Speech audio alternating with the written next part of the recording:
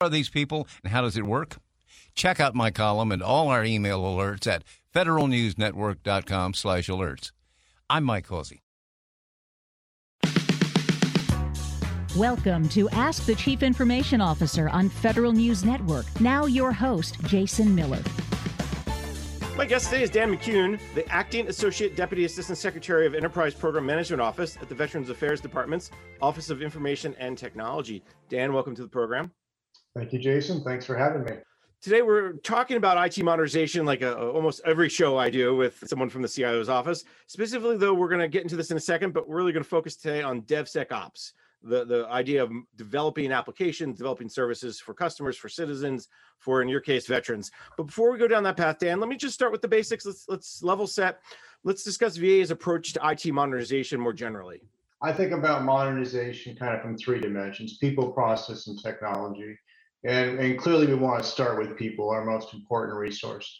So there's upskilling involved, and we've invested heavily in training our people on DevSecOps and product management. But not just training, there's also mentoring, coaching, and enablement teams we have as well to help, because we don't all move at the same pace, and we really want to do that. So, and then another thing I find interesting, and we're launching this summer, is guilds. So there's a lot of training and a lot of content coming from the front office, but I find sometimes the best learning is between peers. And so we want to enable that cross-sharing to happen. So like Spotify does, we're going to be launching guilds, and we think that's going to help augment our training. Next thing I look at is our process, and particularly our SDLC processes. We were very fragmented in pillars or silos of excellence, if you will, and particularly between development and operations, we threw it over the wall. And there's that distilling of information as it passes from one team to another. You lose context, you lose the architectural principles that were used to create that software. So we've really brought those two teams together and created a DevOps team. We have a phrase called "you build it, you own it," as a way to kind of epitomize our shift from development and operations to DevOps. And then I think too, from a leadership perspective, I want to reduce overhead, and particularly administrative overhead, and really kind of fall back to that core Agile manifesto, where we prioritize working software over process and over documentation. So we've really seen, particularly in our velocity, we've increased our velocity 400% in the last couple of years. And I think that our improvements in process have certainly helped that. And lastly, I would talk about technology, and certainly we've made investments in cloud. And I think COVID really helped us reap some of the benefit from that investment. And I look at telehealth. Telehealth was something that we dabbled in before COVID. Now it's almost the main thing. And we were able to dramatically, exponentially scale up our bandwidth and our telehealth delivery. So that, that was a sound technology investment. And then the other one is low code, no code. And this really aligns with our strategy to outsource commodity work to our vendors. I want to focus our people on delivering business value. And I think we find in VA that traditionally we spend with legacy coding models, we spend about 80% of our resources on non-value add activities. So 508, security, hosting, patching, things like that really don't deliver business value. With low code, no code, we're able to flip the script. And we spend about 20% of our resources on those non-value add activities and 80% focused on delivering business value. So it's a great accelerator. I think we're able to accelerate 6x our delivery of new software solutions. It used to take us almost 18 months. Now we do it in 90 days. So that's been a game changer for us, and I think really helped bolster OI&T's modernization strategy. All right, a lot to dig out there. I'm going to take a half a step back, and you dove right into the DevSecOps, which I appreciate. But if you could just help me take a half a step back with the IT modernization more generally. VA has been on a path for the last 10, 12 years, really, to not just move to the cloud, as we like to say in the IT world, but really change the way you serve veterans, serve their families, serve the caregivers. When you talk about adding more value, what's the main goal, if you will, from a VA IT modernization perspective? So number one, we want to bring innovation to our traditional business problems, right? It's healthcare, it's benefits to our veterans, and it's a place of respect in transition. We also want to better align with our customer and their needs. And I think some of the things we're doing recently in product line, you're right, it didn't just start now. We all stand on the shoulders of others who have come before us and laid the groundwork. So I think we're aligning with our customers and trying to meet their business outcomes. Traditionally, IT focuses on things like scope, schedule, and cost. Nothing wrong with that, right? But you can be successful in those three things and still fail to meet the customer's goals. So we are focusing on customer delivery and customer outcomes. And I think you'll see that as a consistent theme. I appreciate that, because sometimes it's important to take a step back, because again, sometimes IT gets that, well, IT for IT's sake, and where you hear, well, we don't do IT for IT's sake, but then, well, then what do you do it for? And in VAs, it's the delivery outcomes and customer delivery goals. You did a great job of going through the people, the process, the technology when we talk about IT modernization and DevSecOps. So let me start with the little bit of news you gave us. I always like a little news on the show, right? So this summer you're going to launch something called Guilds. Is that right? GILDS? Yes. Talk a little bit about what that means, the training and content and really training among peers. So is it I'm going to go to this site and say, hey, I want to learn more about product development or software development, and somebody else will say, hey, I can teach you that? Help me understand. One of the traditional problems with content that comes from the front office or from leadership is leadership can put their own spin on it. They have their own goals that they want to achieve with that training. And our people have their own organic needs for information and for learning. And the other thing I find is no matter how skilled we are at delivering training material, our people need to understand it within context. How have you solved problems with the same problems that I have in the same parameters that I have? So Guilds is this idea that it's really more organic and driven by the workforce themselves. And so what they have is they'll have topics. DevOps is a great one, or product line management, or automated testing. These are all topics that they show interest in. And then they meet and they talk about those issues. They talk about their lessons learned. They talk about some of the things that they've learned, some of their success, and maybe some of their roadblocks. And they learn from each other. And it's not facilitated by leadership. It's not organized by leadership. It's really driven from the workforce themselves. And briefly, I don't know if this came from your office or from the bigger OI&T. Was this an idea that came to VA from the workforce, something that you saw somewhere else? And this is not just, I imagine, in the DevSecOps world. This is all IT or all parts and pieces of the OIT portfolio. What's great about Guilds is it isn't restricted to any one team or one area. So it's kind of by invitation. If this is a topic that you're interested in, you're welcome to engage. It was driven by our leadership team as we saw a need for cross training. So I will find I have town halls with each of my product lines, and I talk to them about what they're learning. And I saw a great disparity between some of our leading teams and some of our trailing teams. And I saw this as a strategy to help level set and share some of those best practices. I think it sounds like a great initiative, and really, as you said, it's maybe driven from the top, but it's really going to be organically bottom up, connecting people who have the same interests, have similar challenges, all online, I imagine, all virtual, at least in the short term. And because I'm sure you have somebody at a VA hospital in Seattle who can hook up with someone in a VA hospital in Texas, and they could create their own kind of learning pod. I imagine that's the theory behind this. Yeah, we're almost today, almost all remote workforce, and I that's an evolving story as we all go through this COVID pandemic. All right, so there's plenty more to learn from that, and I will look forward to the official launch. Let's move over from people to process. And you mentioned SDLC, the software development lifecycle. You talked about, I love the phrase, you build it, you own it. It's not quite the Pottery Barn, you break it, you own it. But help me understand the idea here behind bringing together the owners of the application and the builders of the application. I'll talk about the traditional problem, and I use the metaphor of hand grenades and T-Rex arms, right? Development is heavily involved in architecting a solution, and they know where all the problems are in that software. And when it comes time to put it in production and host it, they tend to throw it over the wall to operations. And because operations wasn't involved in the architecture, they weren't involved in the requirements process. They don't have the deep understanding of the software and the purpose it was really meant for. So they're real hesitant. I talk about T-Rex arms. They're real hesitant to take it.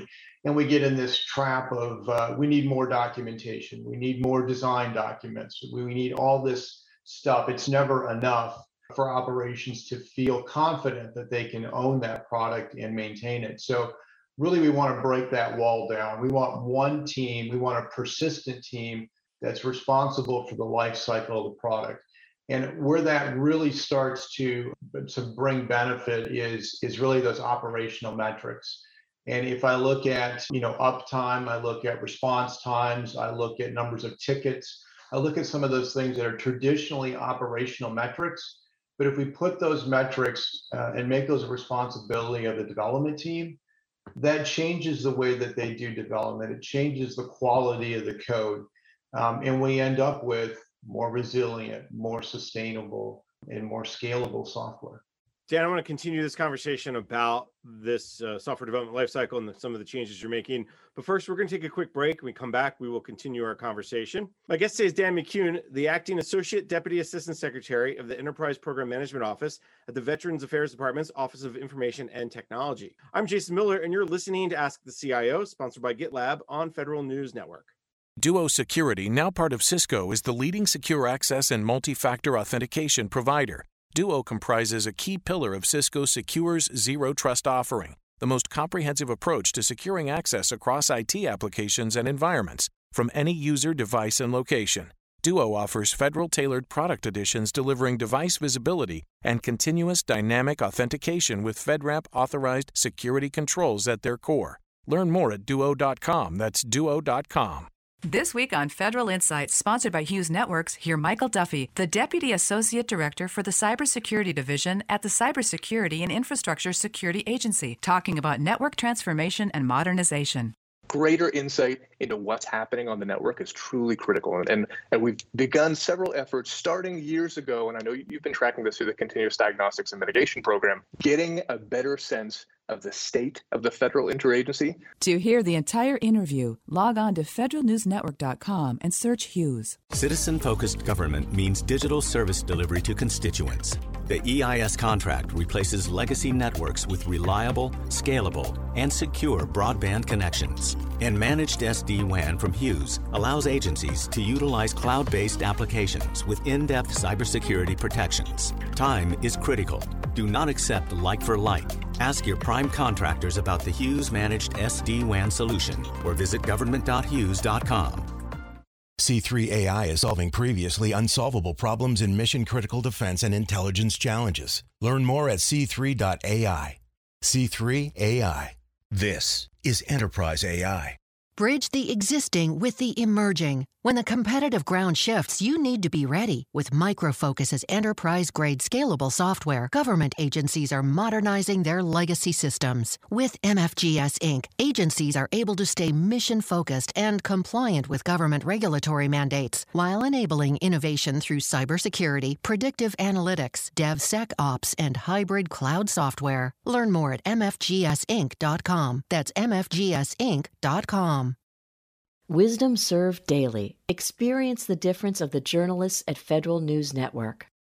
News impacting feds and contractors, plus Mike Causey's unique perspective on pay, benefits, and retirement. Subscribe to the Morning Federal Report at Federal News Network.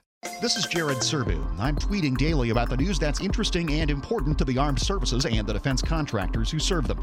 Follow me at jserbu, WFED. Welcome back. You're listening to Ask the CIO, sponsored by GitLab on Federal News Network. I'm your host, Jason Miller. My guest today is Dan McCune, the Acting Associate Deputy Assistant Secretary of the Enterprise Program Management Office at the Veterans Affairs Department's Office of Information and Technology. Dan, before break, we were talking about the three areas you were focusing on around DevOps: people, process, technology. We got to through people.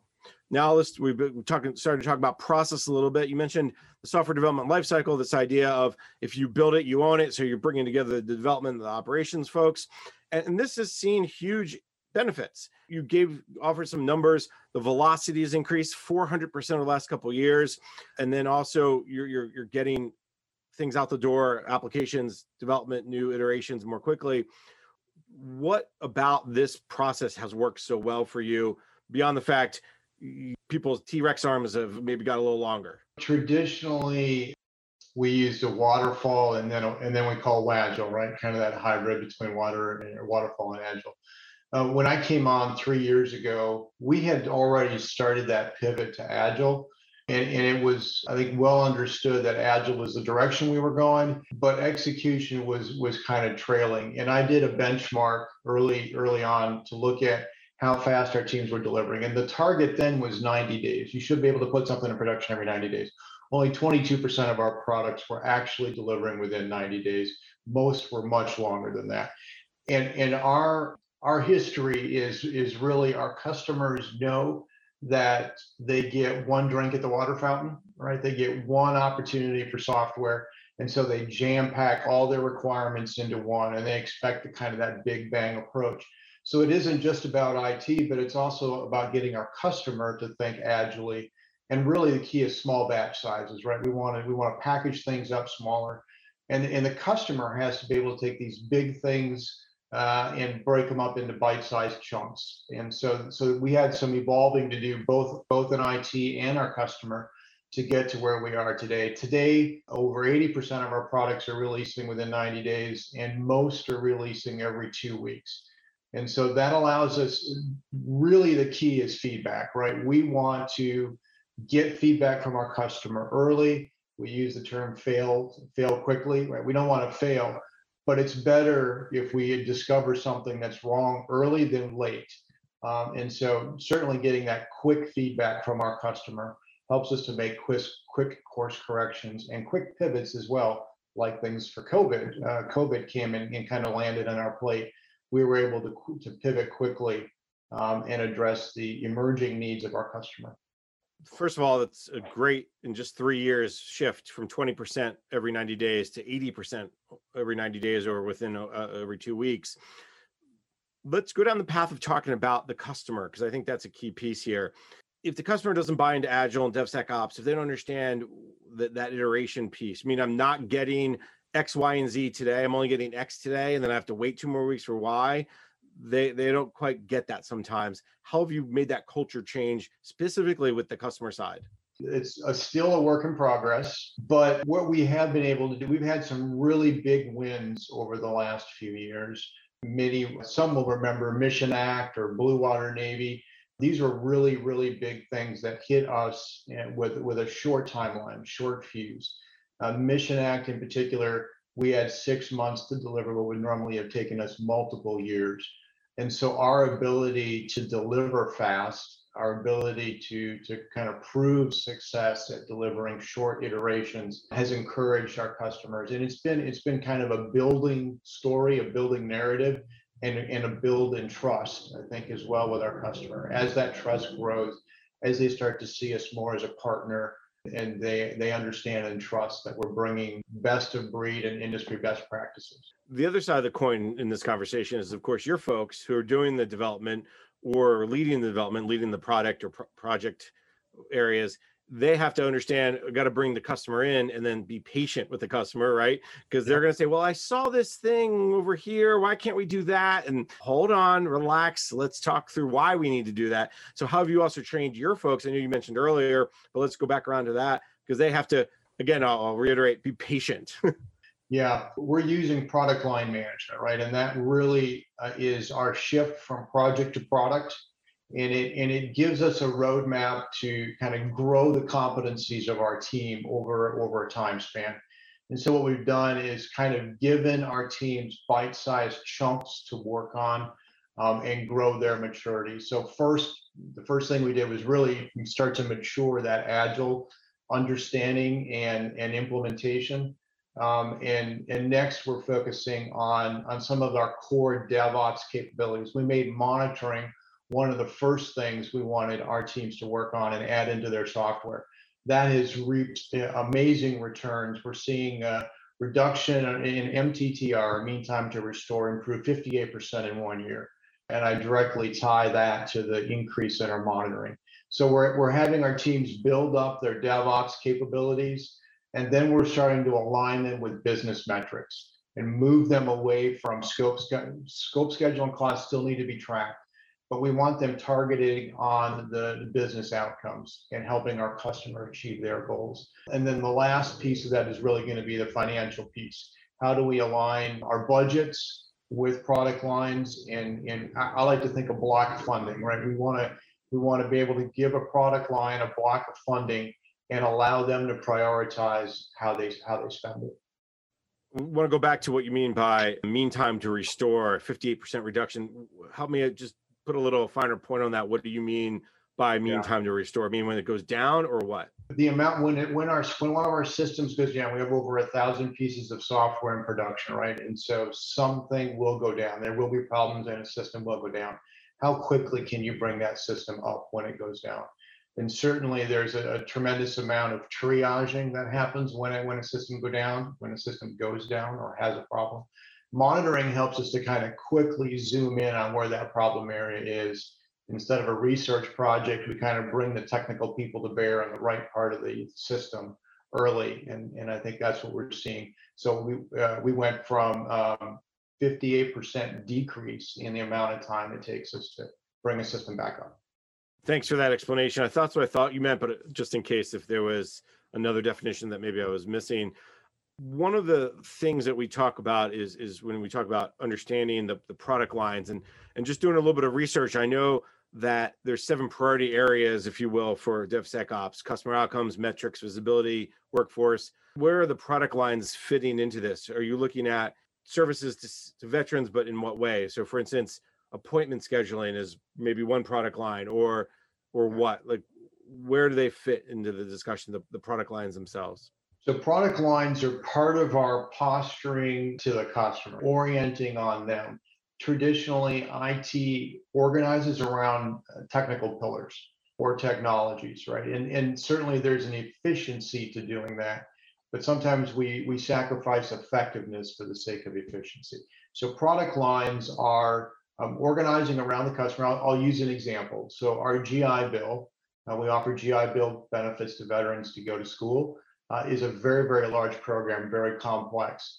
And we found shortly after I joined, within my first 90 days, I was in front of Congress testifying about why we had missed a critical deadline in the software release for GI Bill. So there was a lot of triaging and kind of uncovering what happened and what went wrong. We found that we had 8 different teams, 23 different products, all supporting one customer, right? The GI Bill customer. And so we grouped those 8 teams and 23 products into one product line. So I have a product line manager who looks across at the business program manager on the GI Bill side, and we got one person on each side and one person accountable. That's allowed us to do amazing things for our customer. So again, I mentioned that we're focused on business outcomes, and they measure success based on claims processing efficiency. So they get a lot of claims for GI Bill benefits. We were able to improve their claims processing efficiency 50% in 1 year. And we're releasing much faster. We saw that acceleration I talked about earlier. So that's really product line management, grouping teams and grouping software around our customer and their mission. I want to continue down the path of this process piece, because the other thing you brought up during our conversation was the move to low code, no code, and really trying to outsource a lot of the commodity efforts to vendors, and then really have the VA folks have a focus on business value. But let me put a finer point on this, because you said something that maybe people could understand maybe in a bad way. You said security, patching, 508, they're not value add. And I know what you're getting to here, but let's make sure we put a finer point on it so people don't think you don't think security is important, because I know you do. I know VA does. What you're really saying here is what more precisely? Yeah, so let's talk about security. That's a great point. So the fact that I add new security patches to a system, the customer doesn't notice that, right? It doesn't improve their outcome. but security is very important. And I'll use Java applications, for instance, right? So we have a lot of applications written in Java, and every time a new security vulnerability is found, I have to have all of those teams update their code or update their JDK. And that's a lot of work by a lot of teams, and it takes away their time and effort on delivering business value. So instead, with the low-code, no-code solution, our vendor patches the system once, and I hold them accountable for making sure that platform is updated regularly, and all teams kind of take advantage of that. It's kind of like the tide raises all ships. So I have a lot more assurance that our system is up to date on security patches. I don't have one team out there that's fallen behind. So I feel like our systems are more secure in this way. And really, with low code, no code, I think we're faster, safer, and cheaper. All really good things when you start talking about security, when you start talking about this idea of getting things out the door. One last piece of the low code, no code is it's been a great accelerator. And you're talking about moving 6 times, 18-month deliverables to 90 days. Again, I go back to the workforce side, the process side. How much of a change was it for the workforce, for the process to accept the low code, no code platforms? Because again, it's not something you were doing all those years. You were doing, I don't even know what the opposite of low code, no code, high code, lots of code, right? I think it's important to understand our growth rate, right? And we're really in the age of software. All you have to do is look at your iPhone or your Android phone and the number of applications you have installed to know that the demand for automation and the demand for software is growing. And certainly that's just as true in VA. On average, we're growing, our software inventory is growing 16% a year. So we're adding new software all the time. And certainly COVID, we saw kind of a tsunami of new software solutions come during COVID. We have all those legacy software pieces still there, right? We have, and today we have about 550 applications that are written in one of our traditional coding languages, COBOL, M, Java, Ruby on Rails, you name it, right? We've got a very heterogeneous development environment. Those languages aren't going away. That code isn't going away. It will be modernized over time. But really, our low code, no code solution is focused on those newer things that are coming in. And it creates new opportunities for our staff as well. If they felt pigeonholed in writing COBOL on a mainframe, right now they've got opportunities to do something that's a little bit more modern and forward-leaning.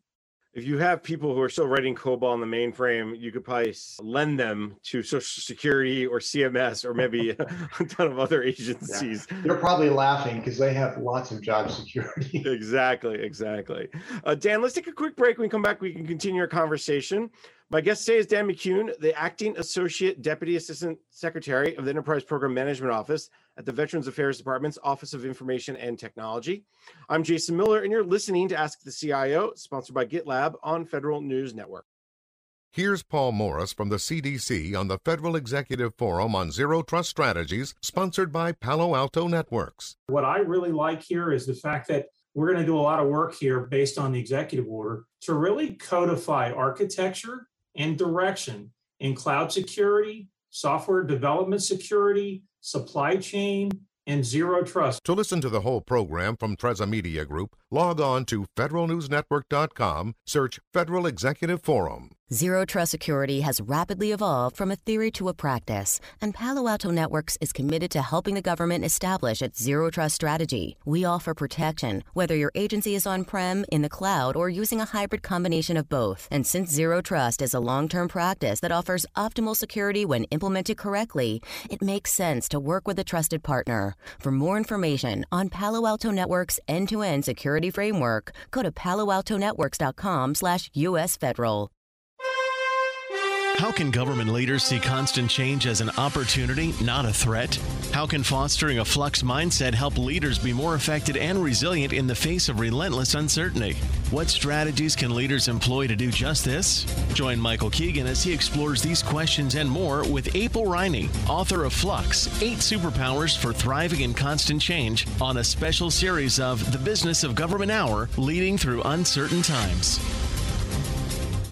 Repurposing Manpower Through Automation, the expert ebook provided by Ironbow Technologies in partnership with Dell Technologies, is now available. Get insights on automation such as how Treasury and DLA are embracing AI, machine learning, why data matters, and how AI success means looking at the problem. Go to federalnewsnetwork.com today and search keyword Ironbow to download Repurposing Manpower Through Automation, an expert ebook provided by Ironbow Technologies in partnership with Dell Technologies. Our new way of working with a cloud-first approach has unleashed the need for new technologies that can speed up processes, automate manual workflows, and share data across organizations. How can you empower your team with data, drive efficiencies, and increase performance? Ironbow Technologies, along with Dell, will help you discover how AI technologies support agency mission success. Discover more at learn.ironbow.com/AI. That's learn.ironbow.com/AI.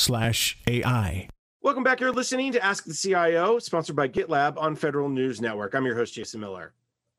My guest today is Dan McCune, the Acting Associate Deputy Assistant Secretary of the Enterprise Program Management Office at the Veterans Affairs Department's Office of Information and Technology. Before break, Dan, we got into low code, no code. It's good to hear you have some COBOL folks left on the staff that can understand how to do that. I haven't heard Ruby on Rails in quite a while either. So it's another one of those software languages that have continued to keep agencies running in many ways. But I want to go down a path that's more, if you will, modern. One trend that I'm seeing across a lot of agencies, specifically in DoD, is this idea of a software factory. VA also has one, or you're developing one, as well as an Agile Center of Excellence. Talk about what those two efforts are about and how they're helping you move faster toward this DevSecOps model.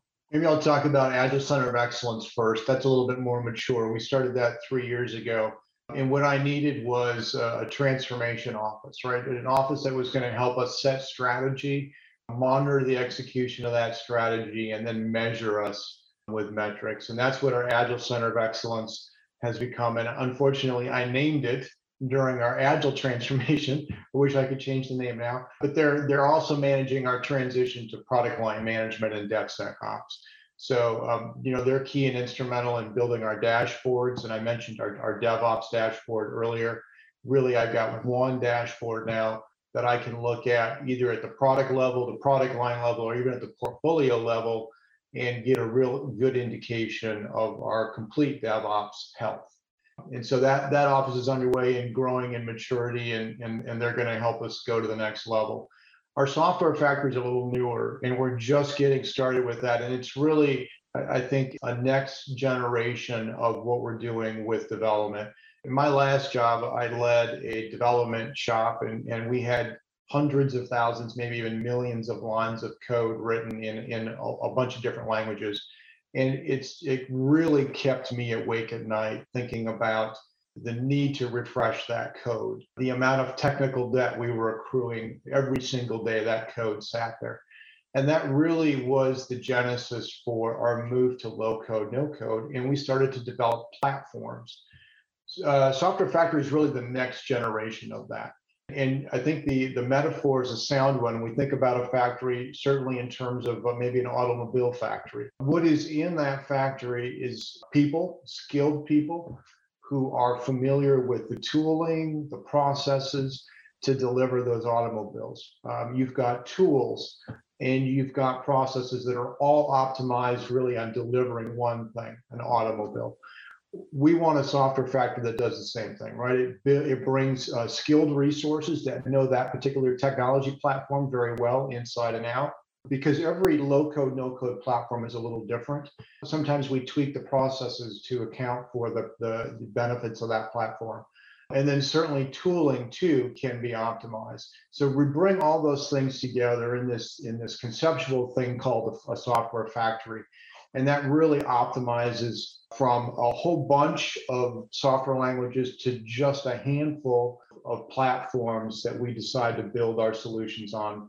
And they all live within this thing called the software factory that produces software applications.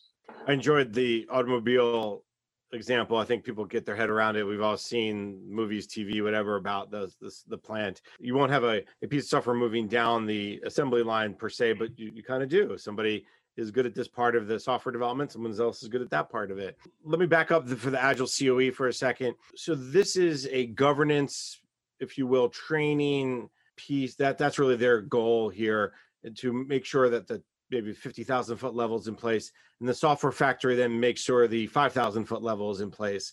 That's a good way of looking at it. Yep. Yeah. And when you say you have these dashboards that you know where things are at, are these dashboards just for folks like you and OI&T, or do you share them up the chain to deputy secretaries and the secretary? Yeah, no, I don't think our secretary probably has the patience to look at one of our dashboards. And this is an area too where I think we have to acknowledge that we're in the early maturation of dashboards, and really this is part of DevOps as well. We've got a lot of our operational data in ServiceNow. We've got a lot of our Agile tools that hold our development metrics. So we're using Power BI to really aggregate this data together in a way that makes sense. And so really right now, those dashboards are primarily driving IT. We're starting now to track and capture business metrics. And we can now measure, I mentioned claims processing efficiency for the GI Bill. We can now start to capture some of those metrics. And as we do that more, I think the dashboards and metrics that we have become valuable to our customer as well. I was just going to ask that question. As the dashboard starting to open down the path to drive decisions, we're seeing not just a problem, but maybe a usage or a uptick in use. Oh, we built this application. We thought 20 people would use it, and we're seeing 100 people using it. Maybe we need to add more resources to the application to add more features because people like it. Is that starting to also help you drive decisions that way? You're absolutely right. I have a metric of the week that I share with my leadership team and kind of focus in on not only a metric, but a learning around the metric that could drive decision making. And I'll give you one recently. A couple of weeks ago, we looked at major incidences. So we look at all of our tickets and we prioritize them. And so priority 1s and 2s are major incidents. They usually mean stop everything and focus on this. We have a system that's down. So we looked at the number of major incidences across all of our products, thousands. We have about 1,000 products, and found that only a few of them, and we were looking at a quarter for the last quarter, only a few of them had a major incident, but one had 5. And it kind of jumped off the page, right? We had a few at 1, and then we jumped right up to this one product that has 5. And so that helped me drill in. And we also found that same, as we drilled in, we start to find other symptoms of a problem. This product hadn't released a software update in over a year. So we started to drill in and find some challenges there and help the team pivot and mature. And that's where I bring in the Agile Center of Excellence, right? Those mentoring, coaching, and training teams to kind of land like paratroopers and help a team mature. It's that type of metrics that I think we may not pop up normally without having the data, which is important. We can talk about that all day, but as well as the dashboard itself to have you say, oh, that one's the problem this quarter, and not having an update in 5 weeks or 5 months or whatever it's been is like, we better fix that. So I think that's something that a lot of agencies are really trying to get to. The other thing you talked about was the software factory. You said it's just getting started, and it's really part of the low code, no code kind of growth.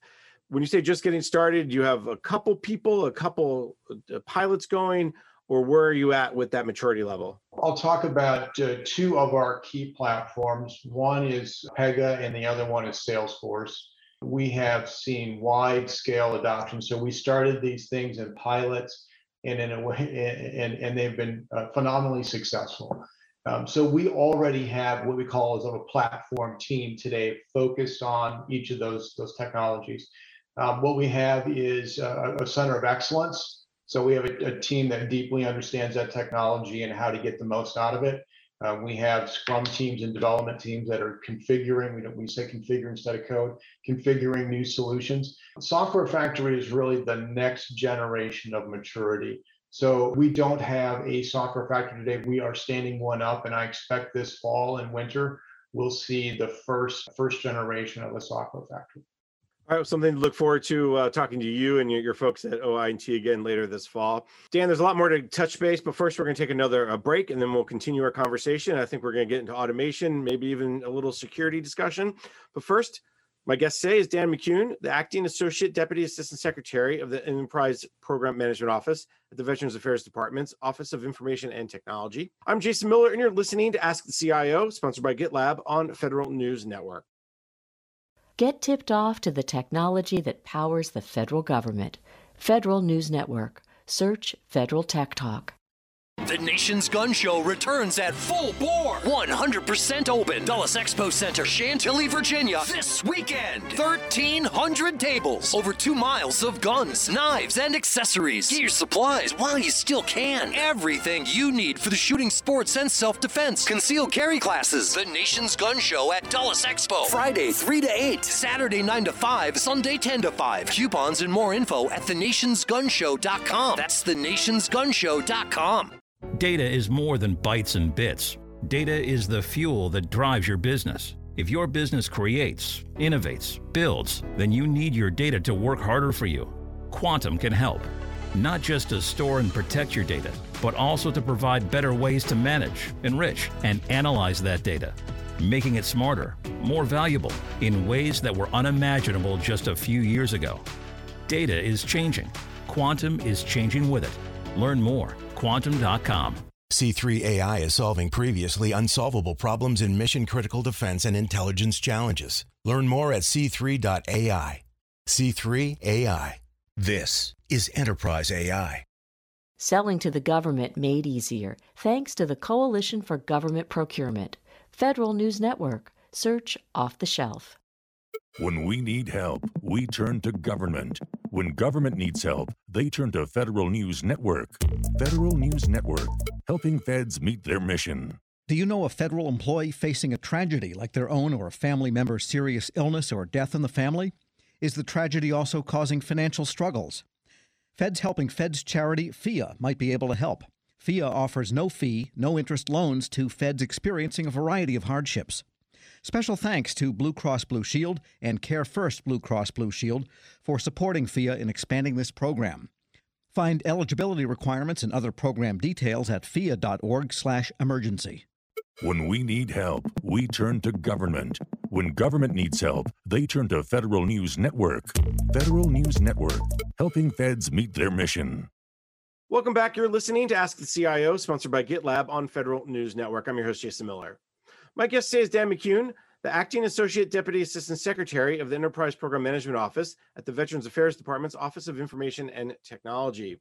Last segment, Dan, we talked a lot about no-code, low-code, the Software Factory, the Agile COE, Center of Excellence.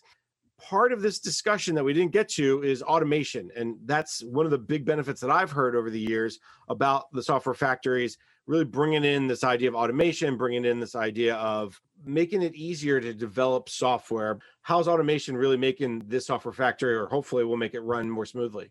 Our world is moving to one of hyper automation, and we're seeing new categories of software and software tools introduced all the time. Certainly from a DevOps perspective, we're looking at automated CI/CD pipelines, right? We want to automatically integrate and deploy our software. We want to automatically do all of our security testing, and so that when we put code into production, we know it's secure. And automation to me equals security. It also, or quality, it also equals speed. But we're starting to see, I think everything is code, right? Certainly infrastructure is code. Our ability to tear down environments and rebuild them has certainly seen an increase in the quality of our environments, particularly as you transition from testing to production, right? We want to make sure that we don't have a defect related to one of our environment configurations. So infrastructure as code has become a very big deal to us, especially as we move to the cloud, and cloud certainly makes that easier. But I think too, automation is showing up with our customers as well. And I'll talk about robotic process engineering, right? RPA has become a powerful way for our customers to get some automation and not have to spend millions of dollars on a new software solution. It's something that's quick and automates their work and their manual tasks. We're also seeing automation in our customer interaction. And I'll talk about during COVID, we actually did this for a chatbot. So certainly you can imagine that as the pandemic started, our veterans had a lot of questions about the virus and about their symptoms and where they could get care. And our call centers were really overrun, right? Exponential increase in call volumes. We couldn't come up with enough staff to answer the calls. So we introduced a chatbot, and a chatbot was able to address a lot of those questions. And I think we saw a tremendous amount of automation around calls and reducing call volumes. And I think over 50% of our calls were able to be answered with that chatbot. So that's an example of kind of using that automation. What I find really interesting is I call democratization of software, right? We traditionally think of IT solutions coming from IT, but our customers are getting more IT savvy all the time. And it's now the job of IT to stop thinking about shadow IT and thinking about how we can partner with our customer to deliver IT solutions that they need. That's a really great point about the democratization of software. Something we hear time and again, both in the public and private sectors, when you talk about the next generation who grew up, again, you and I probably grew up with software, but not the software we're talking about today, where coding is so easy, much easier. And really it's because of the low code, no code platforms, almost anybody can be a coder. How good you are is a whole different discussion, but you can at least start the process. You brought up cloud as well, and let's just go down that path just briefly. The cloud infrastructure you mentioned earlier is really key to making this DevOps environment happen. It's also key to the automation piece. Where are you at in terms of using DevOps in the cloud versus DevOps on-prem? And what's kind of the longer term view for the cloud as it relates to DevOps? It was a few years ago that we got started in cloud, and it seems like a long time ago, but we didn't know how to spell cloud about 3 years ago. So the first step, and I call it cloud generation 1, was just getting in the cloud. So we now have clouds, government clouds, both in Amazon and Azure, and we have a lot of software, so I think over 300 software solutions now in the cloud. And most of that was lift and shift, right? And you certainly get some benefit from moving to lift and shift. You've got the scalability and a lot of the tooling that comes with it, but we're really not optimized for cloud. And that's where generation 2 comes in. Containerization and really leveraging cloud features in the code and optimizing our code. So we're starting to see generation 2 cloud solutions now, and I'm excited about the opportunities there. Dan, we cannot have a conversation about DevOps without throwing that word sec in the middle, DevSecOps. I think security is such a huge part of any software development. You mentioned this idea of the CI/CD pipelines automatically looking at security testing. I think that's a huge piece of it. The other side of this discussion, however, of course, is supply chain and the risk that comes with it. So let's start maybe there with supply chain risk management a little bit. How are you bringing in those concepts to ensuring that your code, once it gets into production, is it going to keep VA data, VA people, VA systems safe? Traditionally, we focus on our production code and looking for vulnerabilities in our code that allow hostile entities to get access. Now, with the SolarWinds incident this last year, we're starting to think about our vulnerabilities differently. We're starting to think about our supply chain. And as we pivot to buy before build, we have to think more about the supply chain and the vendors that are giving us software versus the code that we're writing ourselves. So certainly the things we're doing with strategic sourcing in our contracts, our FedRAMP process to get vendors approved to run on our network, all come into play, and our trust relationships with our vendors as well. We have really, really big vendors like Microsoft that we're going to have a high degree of trust in their code and the processes that they use. We'll have smaller vendors that that trust relationship will be a little bit more challenging to navigate. The supply chain discussion comes up almost every time. You got to bring up cybersecurity, you bring up software development. Is that something that just kind of started to rise at VA in the last year, 2, 3, or is it even newer than that? Not just because of SolarWinds, but because there's just been so much more attention being paid by the White House, by OMB, by Congress. So certainly we've got a new executive order on cybersecurity, right? So some of that has been forced on us. That doesn't mean it shouldn't be. It should. But FedRAMP is not new. We do look at securing everything on our network. I think what is coming into play, though, is a different focus and a nuance on what we're already doing. So we have to go back and look at our FedRAMP process. We have to look at our acquisition strategies and build more security around code that we don't own and code that we didn't write. Dan, we are out of time for today, so let me thank my guest. Dan McCune is the Acting Associate Deputy Assistant Secretary of the Enterprise Program Management Office at the Veterans Affairs Department's Office of Information and Technology. Dan, you were great. Thanks so much for the time today. Thank you, Jason. It was a pleasure. I'm Jason Miller, and you've been listening to Ask the CIO, sponsored by GitLab on Federal News Network. You've been listening to Ask the Chief Information Officer on Federal News Network. Tune in Thursday mornings at 10 or subscribe to this show on iTunes or Podcast One.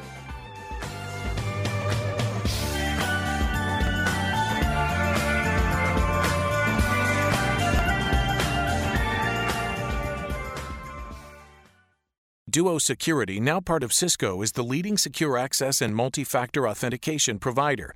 Duo comprises a key pillar of Cisco Secure's Zero Trust offering, the most comprehensive approach to securing access across IT applications and environments, from any user, device, and location. Duo offers federal-tailored product editions delivering device visibility and continuous dynamic authentication with FedRAMP-authorized security controls at their core. Learn more at duo.com. That's duo.com. This week on Federal Insights, sponsored by CyberArk, hear Patrick Gold, the Deputy Director of the Cyber Portfolio at the Defense Innovation Unit, talking about disrupting the kill chain. What we were looking to do was to take that one step further and try to figure out, can we not just detect and respond to that threat, but can we start to ratchet up the deception to start toying with an adversary? Can we deploy this around a weapon system for the purposes of protection and intelligence gathering? To hear the entire interview, visit federalnewsnetwork.com and search CyberArk. As the global leader in privileged access management, a critical layer of IT security, CyberArk protects data, infrastructure, and assets across the enterprise, in the cloud, and throughout the DevOps pipeline. CyberArk delivers the industry's most complete solution, helping federal agencies meet today's challenging security and compliance requirements. And CyberArk is trusted by the world's leading organizations, including more than 50% of the Fortune 500, to protect against external attackers and malicious insiders. Visit cyberark.com to learn more. That's cyberark.com. Tune in on Tuesdays at 10:30 a.m. and 2:30 p.m. for the Innovation in Government Show, sponsored by Carahsoft. Learn from industry experts who enable innovation and make government more responsive and secure by advancing key technologies. Innovation in Government examines a wide range of topics and evaluates their payoff. Cybersecurity, big data, mobility, cloud computing, and more. Innovation in Government, Tuesdays at 10:30 a.m. and 2:30 p.m. on Federal News Network. Search Innovation in Government. From PR to paid programs, learn what marketing is working for government contractors. Federal News Network. Search Amtower Off Center. WFED Washington, WTOP-FM HD2 Washington, W283DG Sterling, WTLP-FM HD2 Braddock Heights Frederick. Portions pre-recorded. Federal News Network.